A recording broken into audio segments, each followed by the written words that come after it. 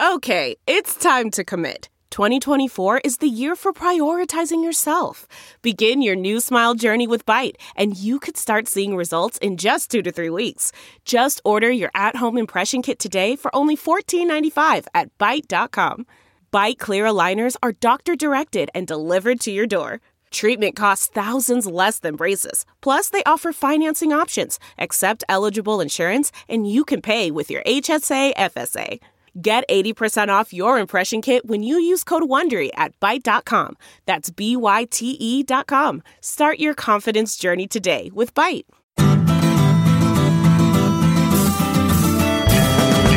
Welcome to the Sinica Podcast, a weekly discussion of current affairs in China, coming to you from the pop-up Chinese studio here in Beijing. I'm Kaiser Kuo, and with me, of course, is Jeremy Goldkorn, the last crony of Zhou Yongkang, still moving freely about Beijing. Say hello, Jeremy. Hello, Kaiser. And I have to say, once again, just like last week, Beijing arranged a beautiful day for us to record the podcast. Well, this has 6 days of smog. Wow. Right, but this is because of the Party Congress. No, it's to counteract Ambassador Locke. Right. Or one of the two. Yeah. Man, banana peel. Also with me is David Moser, who I think Grand Mason of the Ancient and Accepted Scottish Rite Lodge over here in Sanlitore. Also academic director of the CET program in Beijing. Welcome, Brother Mason Moser. Thank you. Yes. It may be that you're listening to our podcast today on China File, the excellent website from the good folks at the Asia Society. Susie Jakes and Jonathan Landreth are running a veritable one-stop shop for contemporary China watchers, where the writings of many luminaries from all sorts of different branches of China studies, disciplines, and academia and journalism can all be found in one place. China File is the brainchild of Orville Schell, who is Arthur Ross Director of the Center of U.S.-China Relations at the Asia Society in New York. He is former professor and dean at the University of California, Berkeley Graduate School of Journalism, Go Bears, and the author of no less than 15 books on China. His latest, which was co-authored with South Korea-based historian John Delury, is one of the most widely acclaimed books on China of recent years. It takes its place alongside works like The Gate of Heavenly Peace by Jonathan Spence and Joseph Levinson's Liang Qichao in the Mind of Modern China as a book that looks at the way that intellectuals and leaders, in this case from the late Qing all the way through Xi Jinping, have responded to the challenges of their day. Helps us to much better understand the present and maybe even anticipate the future. So today, we are delighted to welcome Orville Schell to Sinica. Orville, great to have you here at long last. Great pleasure to be here with you three. And so I guess today what we really want to do is I'm sorry I don't have a funny intro for you. Praise the Lord. Yeah. Today we're going to talk about intellectual history in China and its modern fate, to make a reference to Levinson that hopefully some people will pick up on. But first I want to get you to talk a little bit about China File and the work that the Asia Society's done. Obviously the conflict here. We are on China File, and I contribute to China. I think we all contribute to China File. So to tell us a little bit about how it's been doing and where it's going, what we can expect to see.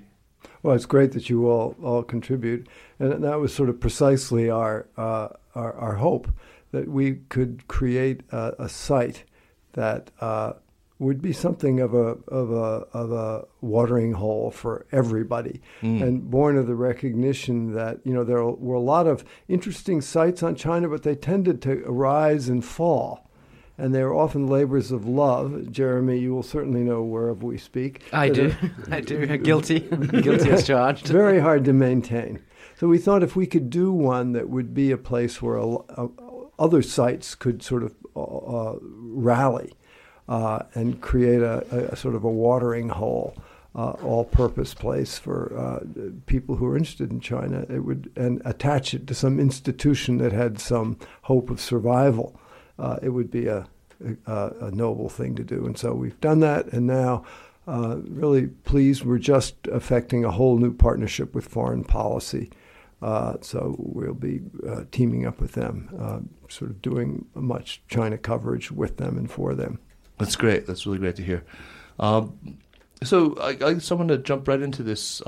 My own experience in China studies, I came to the formal study of China in like I said, the fall of '89, and the role of intellectuals in China's politics, as well as the importance of understanding intellectual history and the relationship between state and intellectuals, was, well, it was stunningly obvious at the time. This was 89 after all. I thought it was really the key to understanding China. But part of the reason that I fled academia was my sense that intellectual history had it was sort of a career dead end for me. It was falling very much out of favor. So what's the state of modern Chinese intellectual history in the academy today? Is there a dearth of good writing on intellectual history? And if so, why?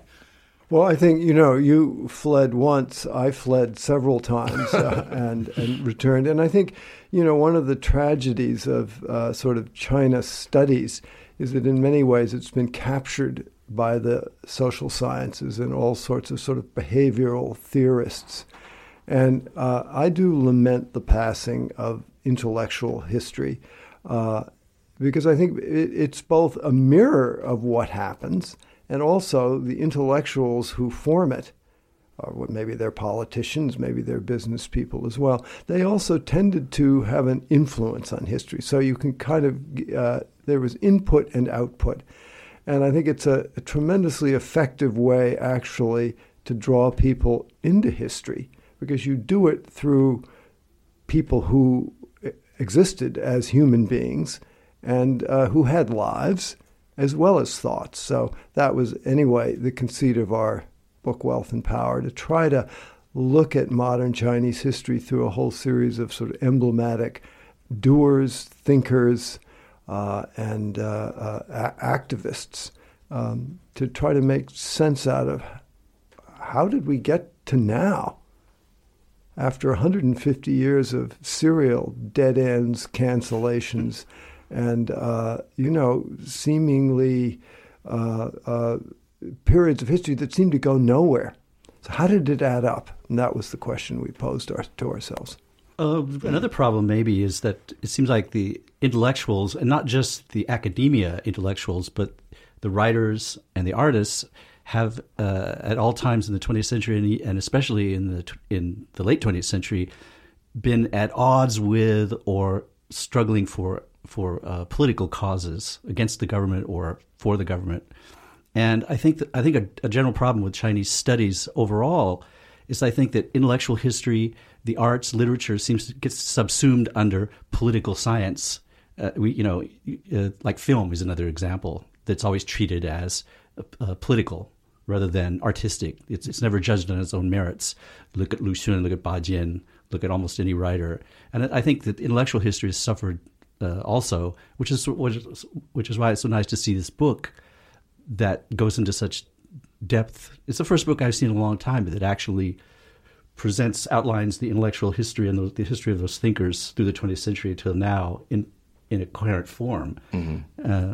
So that's kind of a tragedy of China's upheavals in the 20th century, that everything gets subsumed under political upheaval. But can I ask a question? The framing device, the title of the book is Wealth and Power, and if I just saw the title Wealth and Power without knowing anything about it, I wouldn't think that it was a book of intellectual history.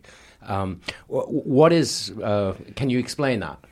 Yeah, it's interesting, Jeremy. I mean, it was quite a surprise, I think, to us, John Delury and I, to find this sort of mantra, Fuchang, sort of recur again and again and again and again.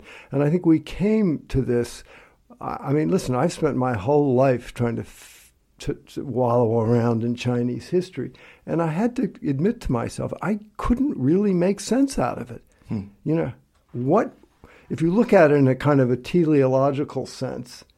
What was the motion? What was the goal towards which Chinese history was sort of directing itself? We in the West very often think, not to be too esoteric about it, but in Hegelian terms of history moving towards, I think we tend to imagine greater openness, greater democracy, Enlightenment values. And you remember Francis Fukuyama, the end of history. Well, we had kind of gotten there. And it turned out, history did start up again. And so I think for us to try to sense what was the main current flowing through Chinese history, it was, in fact, we concluded, this desire to see China great again, to become a country of consequence. And wealth and power really described it, and it was something that almost everybody in some form or other, whether nationalist, communist, dynastic, anarchist, Christian, they all understood that aspect. And I think that was a tremendously important animating impulse that got us to the present. That's right. Actually, I was reviewing something that I had written back in 2001, in April of 2001. It was a column I'd written for Time magazine at the time. I was alternating weeks with Matthew Forney doing a column called Made in China.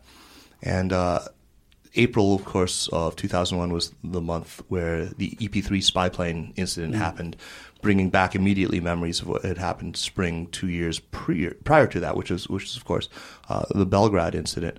And one of the things that I kept running into, what people were always asking me about, was, how can these people, these Chinese friends of mine who appear to be so liberal, who are cosmopolitans, who embrace universal values, how can they?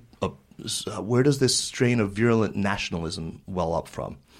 And in explaining that in this particular column, I went directly to Fuqiang, to the concept of wealth and power, and explained that liberalism and nationalism in China, especially in the late 19th century and the early 20th, they developed in lockstep. That there were not thinkers.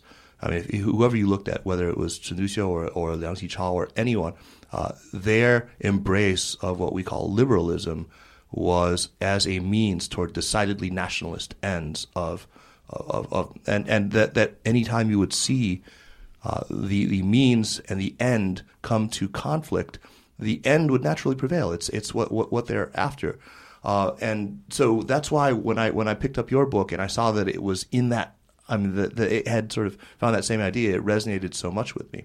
For now, when we look at the last 170 years or so of Chinese history, from the Opium War, I think one of the recurrent things that we talk about is sort of contested visions of modernity. So one of the questions I have for you, it seems to me that Western historiography, and not just Western, but I'm also thinking about Chinese historiography, sort of the meta narrative of history. It is teleological, or we don't seem to be able to escape that. I want to talk about all the different writers or the different thinkers that you include in this.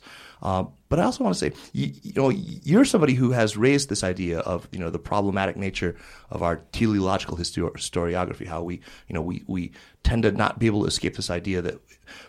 But I can't help thinking that when I come to the later chapters of your book, you kind of fall into it. I mean, the choice of Liu Xiaobo, for example. I mean, I can see that everyone else has already had their impact. I mean, you cannot argue that everyone all the way up to Zhu Yongji has had in their thinking a clear impact on the way that China has been shaped. But when you get to Liu Xiaobo, it's almost more wishful. Or how would you answer that criticism? Yeah, that's an interesting observation. I mean, I think I look at it this way, that up until roughly now, I would say the primary sort of impulse, but there were exceptions, that animating most people was this real desire that you have properly, I think, identified, fired by nationalism, to see the nation become great again. Mm-hmm. Now, that's wealth and power. Now, I think you could also say that we're arriving at a point where China has acquired a good quotient of wealth and power. So once it's acquired those goals, then, in a certain sense, history may start up again in some slightly different way. That then may be, and this is why we included Liu Xiaobo, then it may be that we head off in a more Hegelian direction. So you may say I'm having my cake and eat it too, but this is to say the last 70 years, I think, we're headed in the direction of strong nation, which required wealth, power, and nationalism. Once that is accomplished, it's not quite yet, and there's still a great deal of insecurity and a great deal of victim culture aloft in the land, then maybe these other impulses for a more open, just, fair, democratic society. Maybe history will kind of get back on the old Hegelian teleology again. I don't know, but we certainly wanted to open that door at the end. Okay, that's a fair and reasoned answer. Can I just mention something that has been a thread through other podcasts we've done, and which Orville's book sheds light on, which is the relationship of the Chinese intellectuals toward democracy. And I think one of the interesting frameworks of this book that I got was of democracy as being something that was in the air, and something that is being talked about even now in the halls of Zhongnanhai and stuff like that. But what's interesting is that they tend to treat democracy not as an abstract ideal or as a principle, but as a tool of governance to be used to achieve wealth and power. Right, it's such a powerful. It was. That was such an eye-opening awareness for me, because we had talked in this podcast even about the Chinese attitude towards democracy. And you want to talk about that? Yeah, I mean, I think you're absolutely right that the striking thing as you go through all this history and you look at the various schools of thought that enter, it's like trying on suits of clothes. Yes, right. They put them on, they look in the mirror, this is not quite right. Take them off, try something else. It's very utilitarian. And I think there is an aspect of that that's striking. And, for a while it seemed like democracy was the tool which would bring wealth and power. The Industrial Revolution. Because the West had it. Right? The West had it. So, okay. So how did they get it? Well, maybe it was democracy. So there was a burst of enthusiasm for that. Then Leninism came along. Gee, this looks pretty good. Strong state, one party, ideology, discipline. Then that kind of crashed and burned. And then you have Deng Xiaoping, and he says, well, how about a little capitalism? Let's have a go at that. And now I think we're heading off into some new territory with Xi Jinping. It isn't quite clear what the model is, but it's still very utilitarian. Could I just add one other example? Is I can't imagine a culture that for many thousands of years, its cornerstone was Confucianism, which then under Mao was totally repudiated and dead and buried. And then they brought it back again. That's just astounding. Yeah. Or they're trying, right? They're trying, yeah. To the chagrin of some. Poor Confucius. Yeah. He's been exhumed many times, reburied. I guess I want to go back and look at the structure of the book here and ask you maybe what were the criteria for inclusion of the particular intellectuals that you focused on. Everyone from we were talking about some of these people are no-brainers. I mean to have included. Could we just run through the chapters, perhaps? Sure. I mean, why don't we do that? It starts. It starts. The first one is Wei Yuan. Wei Yuan, right? Yeah.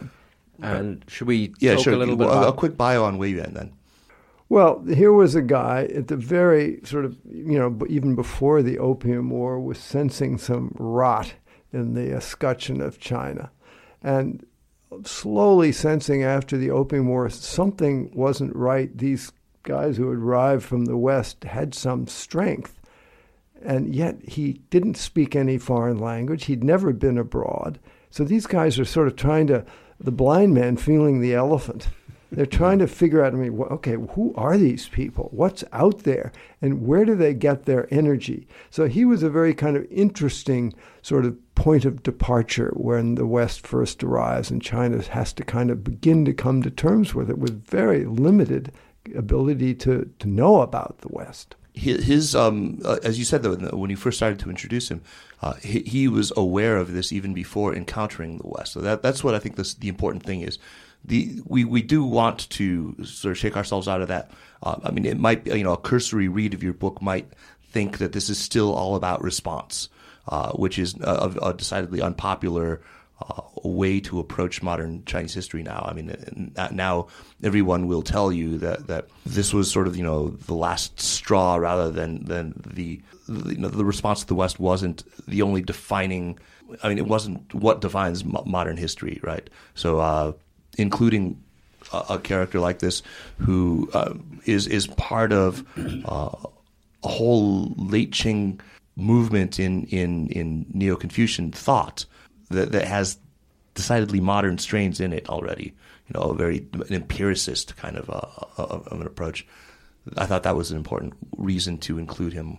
Yeah, there is this notion, isn't there, in China of a dynasty in decline and seeking a zhongxing, a rejuvenation, which is interesting because we now have Xi Jinping talking about a different kind of rejuvenation, a Fuxing.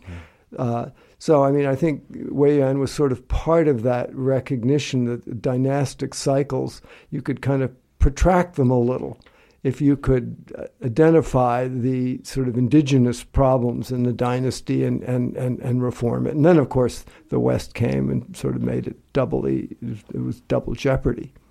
And so after Wei Yan, we have like Feng Guifeng. Is that correct? Yes. Yeah, Feng Guifeng, who another kind of no-brainer, and as well as it's an interesting term word. He belongs in this. He definitely belongs in this intellectual history. Right. I guess what I'm interested in, rather than going through, is like who doesn't get included. Well, we had to throw a bunch of people out of the helicopter because it was just not going to take off. And some people get sort of crammed, like in the Chen Duxiu chapter, you end up. There's quite a few pages given over to Lu Xun. Yeah, because we did a whole chapter on Lu Xun, and I adore Lu Xun, and I wrote the chapter.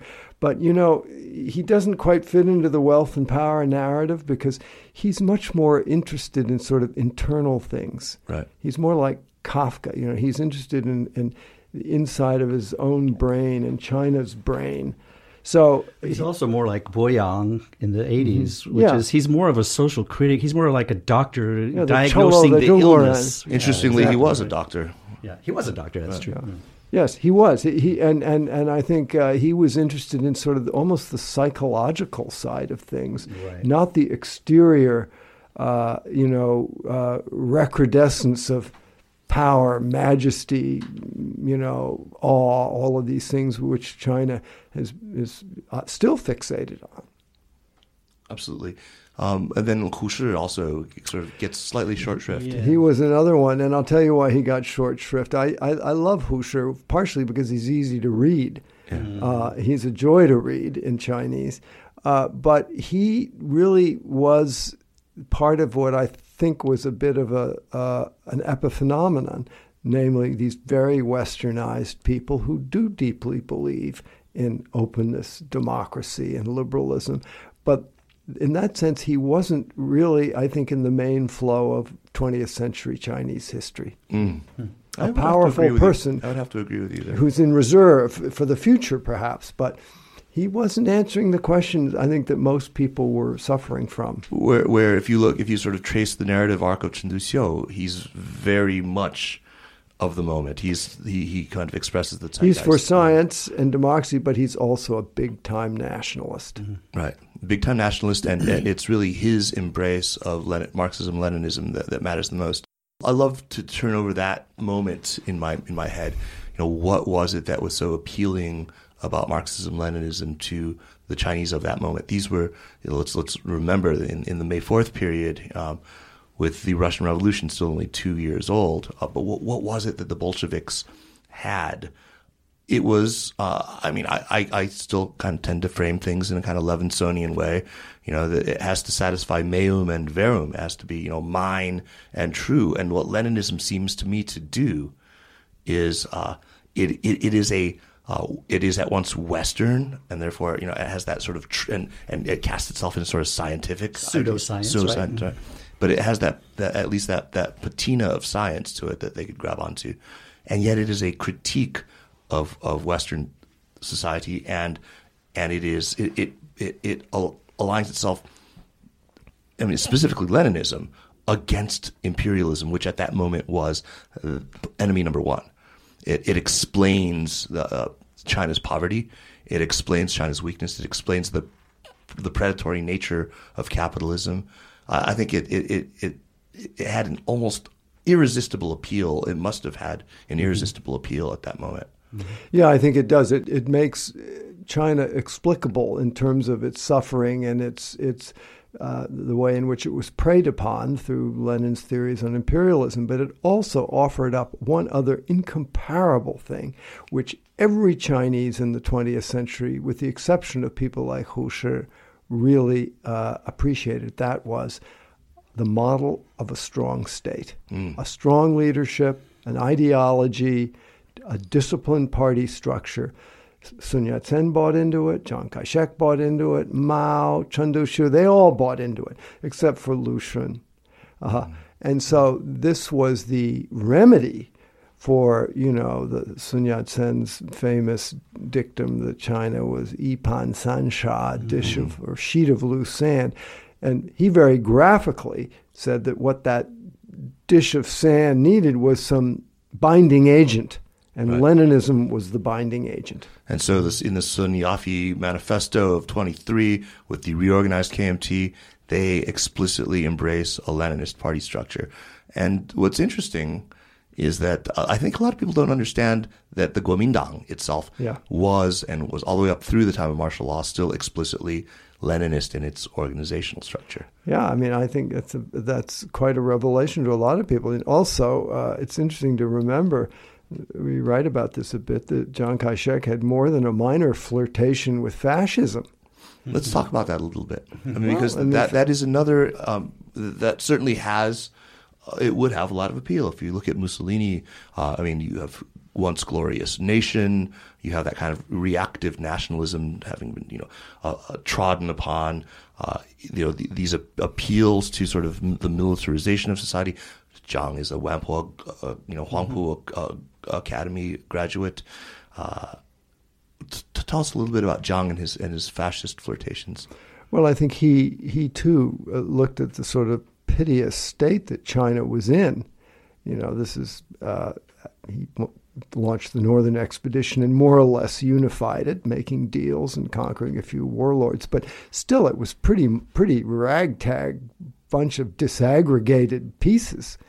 And I think he felt that the sort of symbols that fascism offered of a strong, kind of exciting leader with lots of medals and mining certain sort of traditional, Hitler did this very nicely, the whole thing about sort of Teutonic myth, and Mussolini did too, that he found that quite appealing as a way to bind up China into a new whole with a big, strong leader. And, all these guys wore these absurd uniforms, just bedecked with medals and Prussian hats with feathers sticking out of them. This was all an effort to make a leader significant enough, I think, to sort of draw the loyalty of the Chinese people back into something that was sort of reconstituted as a nation. Don't you think there's some little echo of dynastic yearning here also? I mean, even Yuan Shikai, dressed up like an emperor, and the fascism that on the surface level has the accoutrements of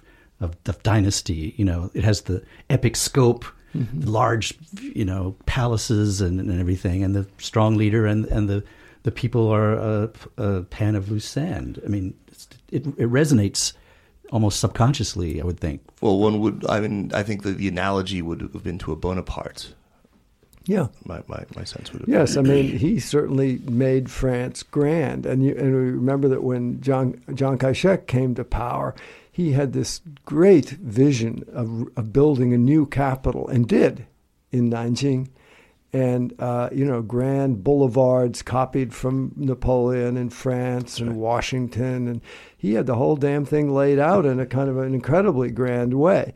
So there was this sense, and I think we still see it in China today, that sort of this love of grandeur, because it sort of papers over the insecurity of a disaggregated nation and a kind of a battered people. So you build a Tiananmen Square, you build a new Nanjing, you build a Sun Yat-sen mausoleum, and it makes it look like things are a lot more together than actually they may be. You asked Kaiser about people who how did we choose? Well, so we had to get rid of Lu Xun. We would have done Li Hongzhang, but it just wasn't room. We tried our hardest to figure out a way to do, Hu Jintao, but he was like eating styrofoam. That's right. I mean, that whole decade gets just passed over very quickly. It was very hard to, so we kind of had to throw him out. Right. And, Who's Hu Jintao? I don't You don't remember remember that guy? Nobody remembers Well, him. this is a problem. Even Jiang Zemin, actually looking back on Jiang Zemin now, I have to say, whereas at one point he did appear to be, I think, somewhat clownish. Now I look back on him with a certain fondness. Oh, absolutely. He was quite open. He was trying to be a mensch. He was trying to sort of run with the big guys. You have that whole dialogue between him and Clinton. It was fabulous. talking I about was the Dalai sitting Lama. right there during it, in the front row, watching Jiang Zemin with Baba, the master of sort of repartee, and trying to sort of imitate him. And it was quite touching. He did quite well.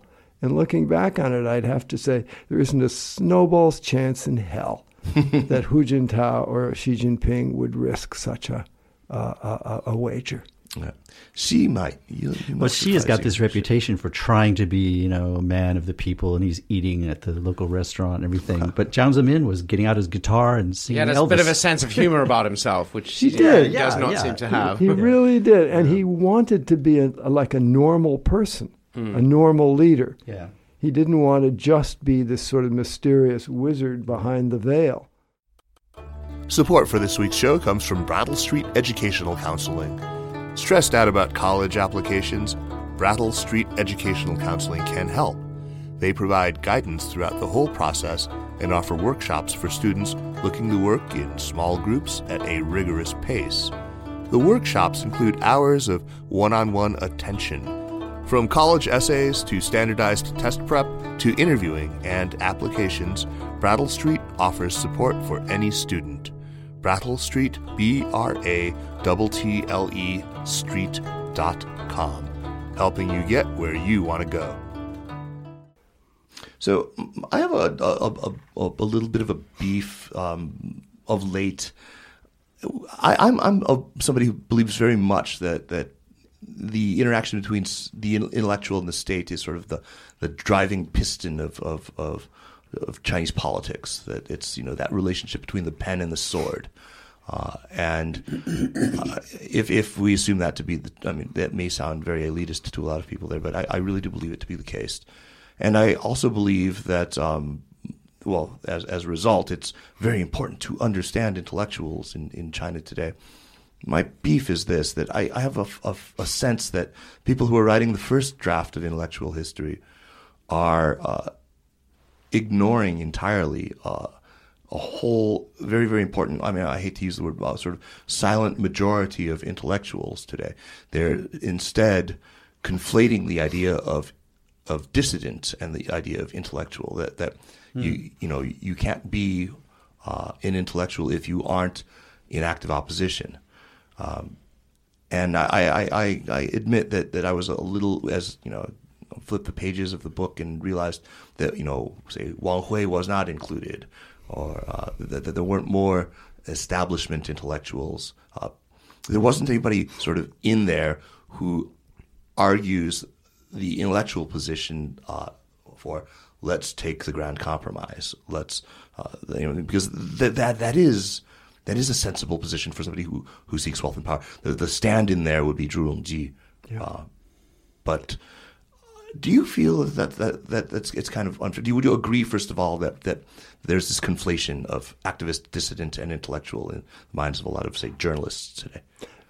Yeah, I think it's true. And I think, the truth is the intellectuals who become sort of spokesmen or make the case for the status quo and for the powers that be, they're finally not very interesting because they don't exist really in a state of tension with anything unless they're in a debate. So they too are hard to write about.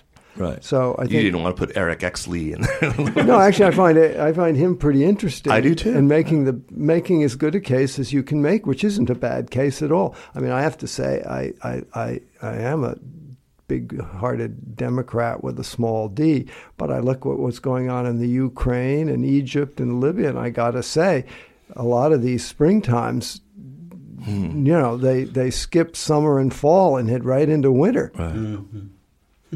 But Kaz, I don't think you can really. I mean, that's you're talking about something you feel generally, but in terms of this book, Orville and John's book, I mean, post-revolutionary China, we have Mao Zedong, Deng Xiaoping, Zhu Rongji. Right, but these are our political leaders. These aren't the deep thinkers, right? Well, so two other people that finally had to be reduced to a few pages. One was Wei Jingsheng, obviously not an intellectual, arguably. I mean, yeah. No, but he fits your billing of a anti-state intellectual for sure, and someone who is bringing up democracy again, not as a tool for wealth and power, that's right, but in principle. Right? Exactly. And Fang Lizhi, the same thing. Yeah. He was another one who believed in democracy, not because he thought it would make China wealthy and powerful, but just because he was a kind of an idealist, and he actually believed that human beings deserved to be free. Right. And that's certainly not in the tradition of utilitarianism. I got to know him at Arizona because his building was actually, his atmospheric sciences building was right next to the Franklin building where the East Asia Study Department was housed. So I saw him a lot and we chatted.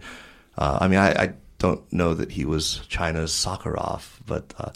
no, but he was as close as he got to somebody who was trying to think about... You know, he'd go to Europe and he'd go to Florence and he would look around and, you know, he was sort of as broad-minded as a scientist kind of got in China. In China at the time. One thing that I wish I could have seen in there would have been one of the many thinkers from the 1980s who were looking very deeply at neo-authoritarianism, which turns out so technocratic neo-authoritarianism was that was the buzzword of the day in the 80s. So you had like Wang Ruoshui, Wang Werang, people like that who might have been candidates for inclusion. Did we look at those types? That's an interesting thought. You know, I knew both of those guys, and I knew something about them, of course, but I mean, it would have been interesting to include one of them, I think. They both had rather bitter ends, very, very despite their authoritarianism. And that was a school of thought that in the late 80s had a brief flourishing, and then its major spokesman, Zhao Ziyang, ended up getting cashiered himself and put away in house arrest, I might add, on none other than Fuchang Hutong. Right. I thought it was yeah, exactly. No, there's a poignant moment in there. It's because people forget that it was actually Zhao who delivers the excommunication essentially of Fang Lizhi. That's right. Which I thought was that was a very poignant moment in one of the later paragraphs or one of the later chapters. Can I ask? But before you get off of intellectuals, can I just ask Orville a question about intellectuals? Of course. You know, I don't know as many and never knew as many as you did, but when I was at Beida in the 80s, I would meet not famous ones, but intellectuals. And it always struck me that there was a lack of the kind of Chomsky type of intellectual that had a feeling and resonance for the common people and for social justice. Whenever you would talk to them, they would have a kind of contempt for the people, especially when you would talk about democracy. They would point out there and say, look, you expect those people out there to be able to understand democracy? They're you know, suzhi taidi, you know, they're peasants. And does that strike a bell with you? I mean, well, that's very Chinese, isn't it? I mean, it's the traditional role of an intellectual was to be, you know, not sort of elite. They're very elitist. They were very elitist. Deeply. I mean, and this is why Mao Zedong hated them. You know, well, he got snubbed by them when he was working in the Beida Library, and he never got over it. Yeah. So, I mean, he thought intellectuals were just completely useless. So, just partially selfishly, next week I'm going to be interviewing at the Bookworm Literary Festival Jonathan Fenby, who's just written a book. Oh, great! Yeah. A book called "Will China Dominate the 21st Century?" You've just completed this book. You've obviously it's set you in motion, as say you sort of now see the broad outlines of history across the last 170 odd years. Will China dominate the 21st century? Kaiser, I've got to tell you, I think ever since 1989, when I don't know if you guys were there. I was here. Yeah. I was me. I mean, I don't think there's one of us who thought after that they'd ever get the genie back in the bottle. Right. Mm-hmm. But they did. And I think many of us during the ensuing 20, 25 years would think over and over again, this shouldn't work. But somehow it did. I mean, work, whatever that means. It went on. And it did pretty damn well in actuality. So when you ask, will China dominate the world, I think you have to ask yourself, well, first of all, we're not very good at predictions, so probably better not to wager an answer. But second of all, whatever is going on, a lot of it is very counterintuitive. Yeah, absolutely. So it makes it very hard to judge. I continue to think that there's so many contradictions and fracture lines and problems inherent in this whole proposition that it shouldn't work. And that makes me think, well, maybe they're coming up against an inflection point. But then I'd thought that numerous times before. Who hasn't? Yes. So what do we do with that? I'm not sure I can answer. Muddling through doesn't mean dominating the century, of course, but and then we have to ask the question: does China want to dominate? But also, I mean, I'd like to go back to Liu Xiaobo and raise a different question from Kaiser, because, I mean, to me, it actually makes a lot of sense to end the book with Liu Xiaobo, because, I mean, I almost feel that, I mean, it's not quite there yet, but China is rich and powerful now. It's not the richest and the most powerful, and it could all collapse tomorrow for a bunch of reasons we've discussed many times on the show. But compared to, any time since 1842, it's rich and powerful. And my daily sort of both existential and just philosophical quarrel and query with China is, okay, you're rich and powerful now, so what are you going to do with that? And to me, Liu Xiaobo is a person who, whether you like his writings or not, but his treatment here and the treatment of his wife suggests to me that there's not really an answer to that. What else aside from being rich and powerful? Is that it? Is that all Chinese culture is going to offer the globe? Was that anyway part of your thinking in putting Liu Xiaobo into the end of the book? And what is his question for China and China's future? So I think the question that he poses for China and for indeed all of us is sort of, what's the real goal? I mean, and for him, the real goal is not simply to be wealthy and powerful and to look good. He's much more of a humanist. And I think also lurking in the back of his critique is something that the leaders now sort of see but are quite surprised by, namely that getting wealthy and getting powerful doesn't, as everybody sort of thought for these 170 years, create ipso facto respect. And that is what is really wanted, is respect. That's why there's such an incredible fixation on soft power. And I think Liu Xiaobo is sort of trying to feel his way towards an answer of respect. And basically what he is saying, if I read him correctly, is if you want to be respected, you first of all have to earn the respect of your own people. And I think this is where China is still incomplete.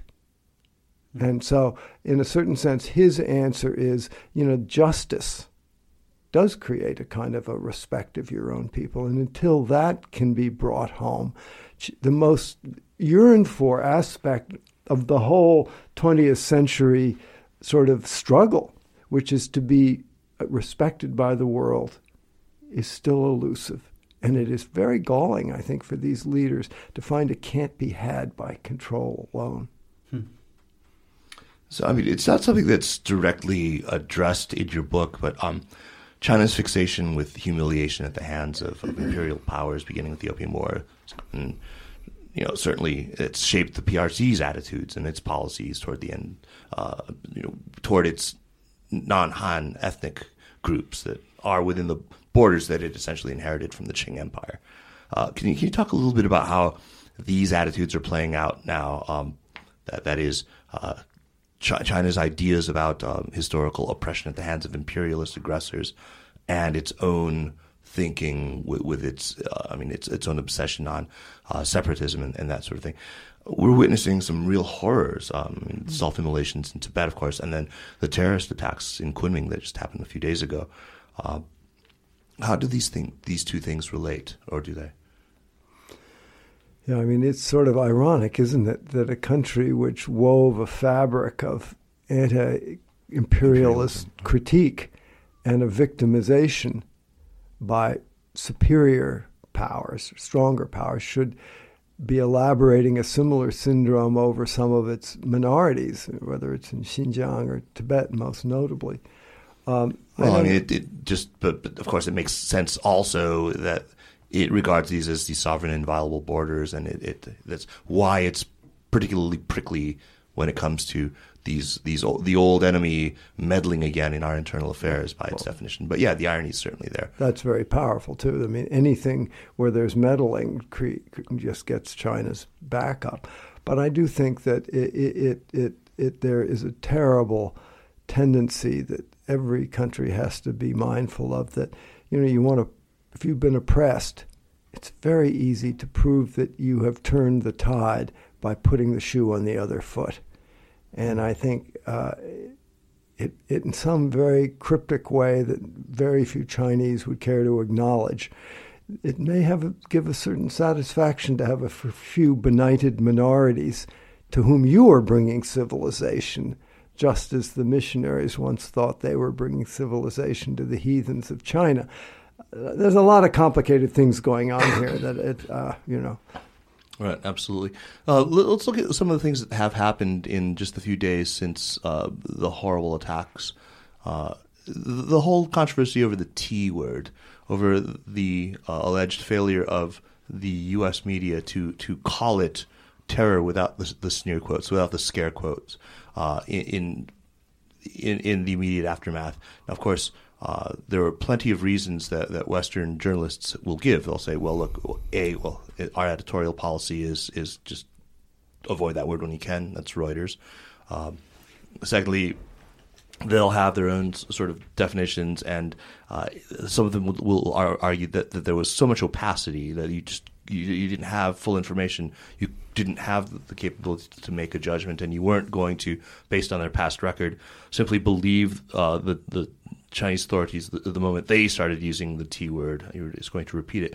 But at the same time, we understand that it's a very freighted decision. Just the decision not to make it itself is very value laden, right? And one might expect that you should, be able to muster the empathy to realize that your decision not to use that word is going to hurt the feelings of the Chinese people, as it were.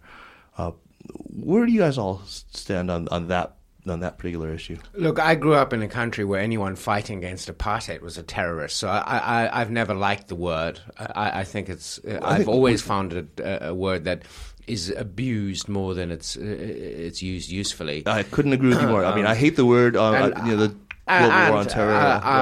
I think that the Chinese government putting out editorials, like today there was one in Xinhua, crowing about the fact that now the quote marks were gone from the Western reports, whereas maybe it would be better to obsess about other things connected with this attack. So for me, I sympathize with the idea that why should yellow-skinned lives be worth less than white-skinned lives, essentially, and it's not terrorism when it happens to Chinese people just because the government is one way or another.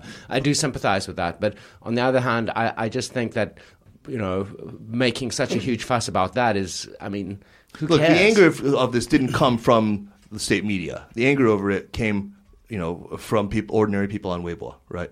That's where let's be clear on that. I'm not sure about that. I think the state media reported it first, Kaiser. No. I'm not sure about that. Immediately afterward, you started seeing these comparisons going around, and these were being made by ordinary netizens. Terror is one of those words that draws the line. When you use it, then it suddenly draws a certain line. You remember the problems Obama got into supposedly because he didn't use the word terror in conjunction with the Benghazi attack.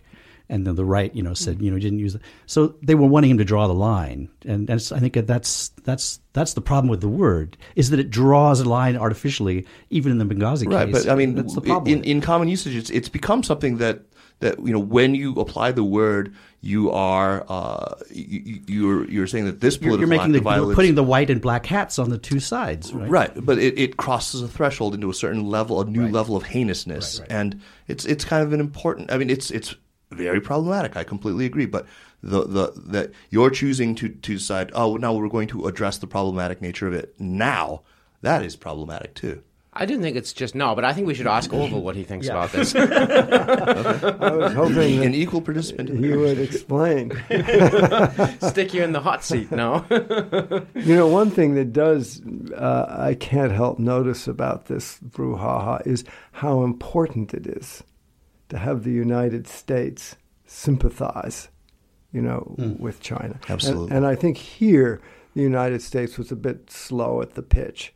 It could have said something early on. We're not sure what happened, but it's a horrendous loss of life. And we are, tremendously regretful and sympathetic and share, pain that Chinese must be feeling. And then later on we can figure out who did it, whether it's terrorism or not. But I think, there still is this abiding, even though China puffs itself up and pretends like it doesn't care, it still really matters. Oh, deeply. Mm-hmm. What the West, the West, not so much Japan because they're sort of over the edge anyway, thinks about China. And this kind of, I think, gets back to this notion of, do you even respect us enough to sympathize with us when we get killed?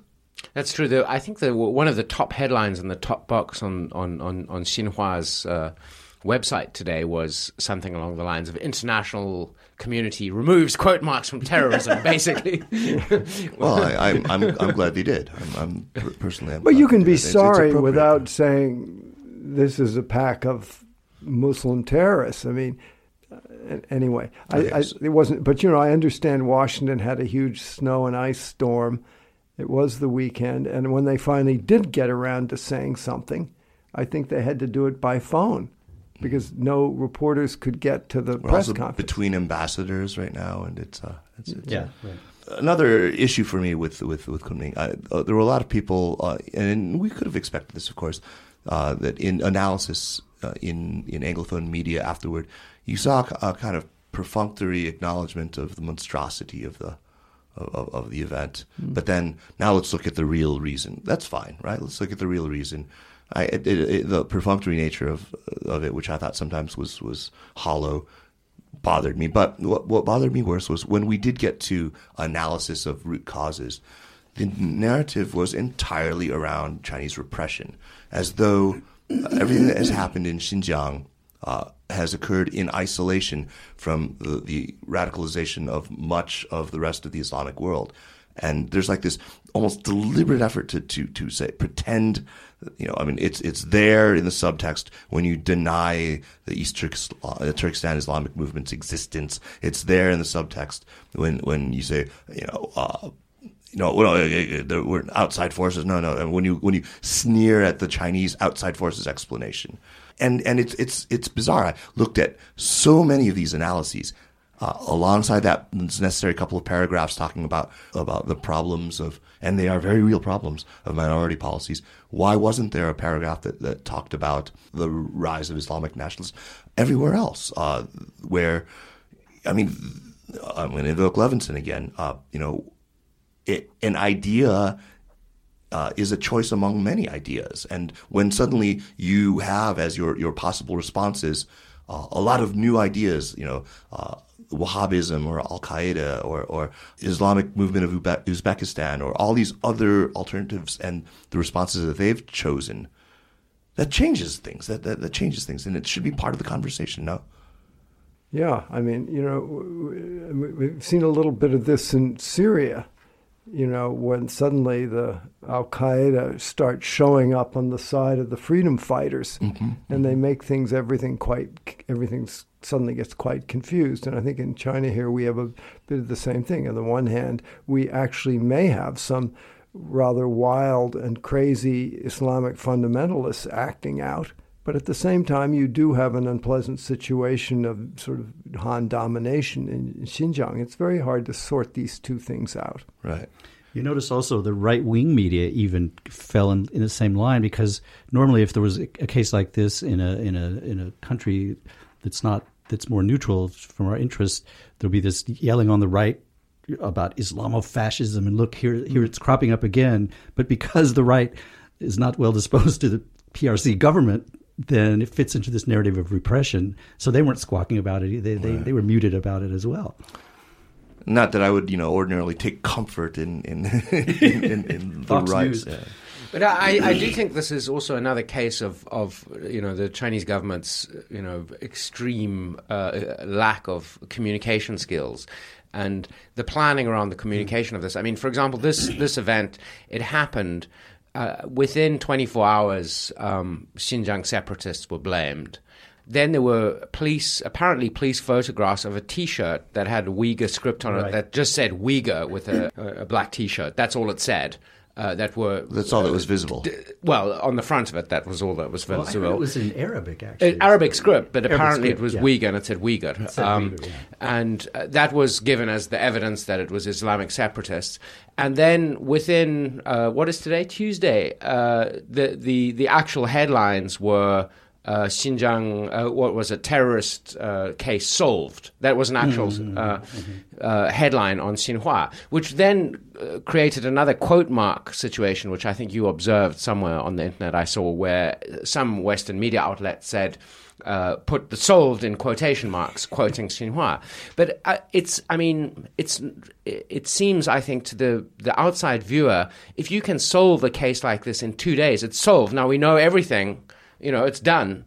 It doesn't lend credibility to your cause, and it makes the outside observer think, well, there's something a bit fishy here. Sure, I understand. But you should also understand that so much of what was done entirely for a domestic audience. Solved was sort of to try to allay further fear, panic, and Fine, but then the international audience has no reason to take it seriously if it's propaganda. I mean, that's what their problem is. Yeah, I think that's why there are not more people you're right sympathetic there. with you. You're And right I'm not debating your moral position. I'm just saying they have a structural problem in not understanding international communications. Once again, the very ambivalent nature of censorship came into play. In 2009, there was a lot of debate over.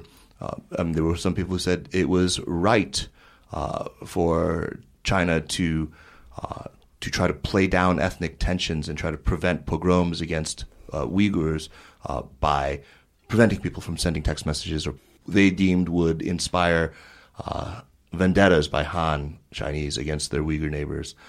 They did the same thing this time. For the first 12 hours, at least, after they prevented any mention of the word Uyghur, of Xinjiang, no geographic attribution. They had plenty of pictures of the victims, but no photos or video of the perpetrators. Nothing that would signal that this was work done by Uyghurs. And my understanding of it was that was deliberately undertaken to try to prevent kind of retributive acts. What do you think? Do you think that there was no opinions? Okay, I don't know. Let's just leave that one hanging there, and move on to recommendations. Orville, thanks so much for coming in. Do you have something to recommend that you could share with us? Well, there are two books that one has just come out, which I thought was quite interesting. Emily Parker's book, Now We Know Who Our Comrades Are, which is about the internet in Cuba, Russia, and China, and sort of netizen culture in each place. I found that a nice book. And then I had occasion to read an advanced copy of Evan Osnos' new book. Oh, you lucky son of a bitch. Yeah, which is not out yet. Yeah, it's very nice. Wow, I liked it. I think it's going to, we all have this dilemma of people constantly asking us for a book list. Right. What should I read when I go to China? Mm-hmm. And I always draw just a colossal blank. I never can remember what to recommend. But Wealth I think, and Power. This great that would be, shall I say, a little self-serving. I've got my list. But I think Evan's book is a kind of a nice general evocation of things that one could recommend for, okay, this is like eating some kind of a meal in a pouch. You get everything, all of the major food groups in it. he discovered. He found, I think, the great organizing concept in ambition. What better word could you have organized a book about late 20th, early 21st century China around? That's wonderful. Yeah. But of course, ambition is it is so present. But of course, then one wants to know, where did it come from?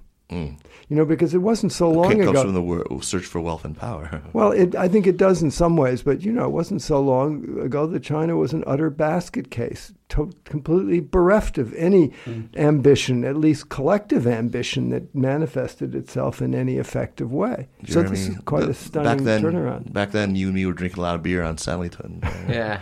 That's well, right. I'm going back a little before. Yeah. You don't have to go that far back, though. No. In the mid-'90s, things were still pretty slow. Yeah. That's great. I can't wait to read that. And that's probably the one that I'm looking forward to most. David, what do you have for us? I'd like to recommend a book by the entire oeuvre of a scholar named Anne-Marie Brady, who's Australian, and she's got a great book called Marketing Dictatorship, Propaganda and Thought Work in Contemporary China. And do you know her or of her? I do know her work. I haven't read this book. Yeah. Is it out yet? It's out. It's been out for a while, Yeah. What's as someone who has done some work in state media, CCTV, she's a very careful scholar, and it's very geeky. It's not a popular book, and it's not a popularizing book. But it's very thorough about the mechanism of state media, broadcast media, and publication media. And if you want to really understand the nuts and bolts of how the hierarchy of how the censorship apparatus works, this is the book. It's very, very good. It's very solid. And all of her, she's very prolific. She has many articles about media and control, and they're not fun reads. They're not like, they're scholarship, but they're very valuable, I think, and people need to spend more attention to them, I think. Jeremy? Well, I always tell our guests, much to your chagrin, that they can recommend a tweet if they like. And I will recommend a tweet, but also another thing. It's like a full night's work. Sort of this offering. Yeah, right. Which Richard McGregor, the former FT bureau chief in Beijing, I think watching Putin's press conference, which is going on around now, saying about the Have you been on U.S. Twitter this whole time? No, I just happened to look at it right now. Americans, Putin said, they sit there across the pond, and sometimes I think they feel like they're in a lab and performing experiments on rats. Anyway, I think that's quite a good way of looking at Chinese and Russian view. Concur with the metaphor of rats in Russia. But my serious recommendation is a website called East by Southeast, which is a blog. My God, you just took my recommendation. I did. Cool. Okay. Well, it's a blog that I've been aware of for some time, but made myself reacquainted with recently because it's. I think most of the writers are based in Kunming, and they cover Yunnan and Southeast Asia. And today or yesterday, they published your Kaiser's Facebook post about some of the issues we've been discussing about the use of the word terrorist, etc. And lots of other stuff about Kunming and Yunnan and Southeast Asia and the interaction. Well, their time has certainly come. Indeed. Yeah. Brian Eiler, who works at IES, was a colleague of Jeremiah Jenny. He's the guy in charge of that. He's a terrific guy, by the way. So you've taken my recommendation. Sorry. I've got another one, Hattie, though, that's related to our main topic today. That's a book called The Chinese Enlightenment by Vera Schwartz. Oh, yeah, it's a You great guys all book. remember that? Yeah. Okay, so it's really good intellectual history. yeah, it's first-rate intellectual history. It's about the May 4th New Culture movement, and really goes in considerable depth. The companion volume, I would say, is Zhou Zedong's The May 4th Movement. So these two books, if you read them next to each other, you'll know all that you need to know about I think the most pivotal, important piece of China's intellectual history, the touchstone. Everything that's happened since is sort of in reference to that. You can't understand things like, Heshang River Elegy or, everything that happened in 1889 without an understanding of the May 4th movement and the New Culture movement. True. So Vera Schwartz and the Chinese Enlightenment. Well, thanks. Thanks again, guys. David, Orville, great to have you. I mean, next time you're back in town, you're welcome. Thank you all. And Jeremy, great man. And we've got, like I said, a terrific bunch of shows lined up. Next week, I think we have Mark O'Neill coming out to talk about the Chinese Labor Corps in the First War, and that's going to be fascinating. First World War. The First War, yeah, the First World War, of course. We just call it the First War. The Great War. I call it The Great War. The war to end all wars. And I'm going to be talking to Pankaj Mishra. Jeremy is going to be talking to Adam Minter. I'm going to be talking to Jonathan Fenby. All of this stuff is going to go up online on Sinica, so stay tuned. And we'll see you next week. Take care.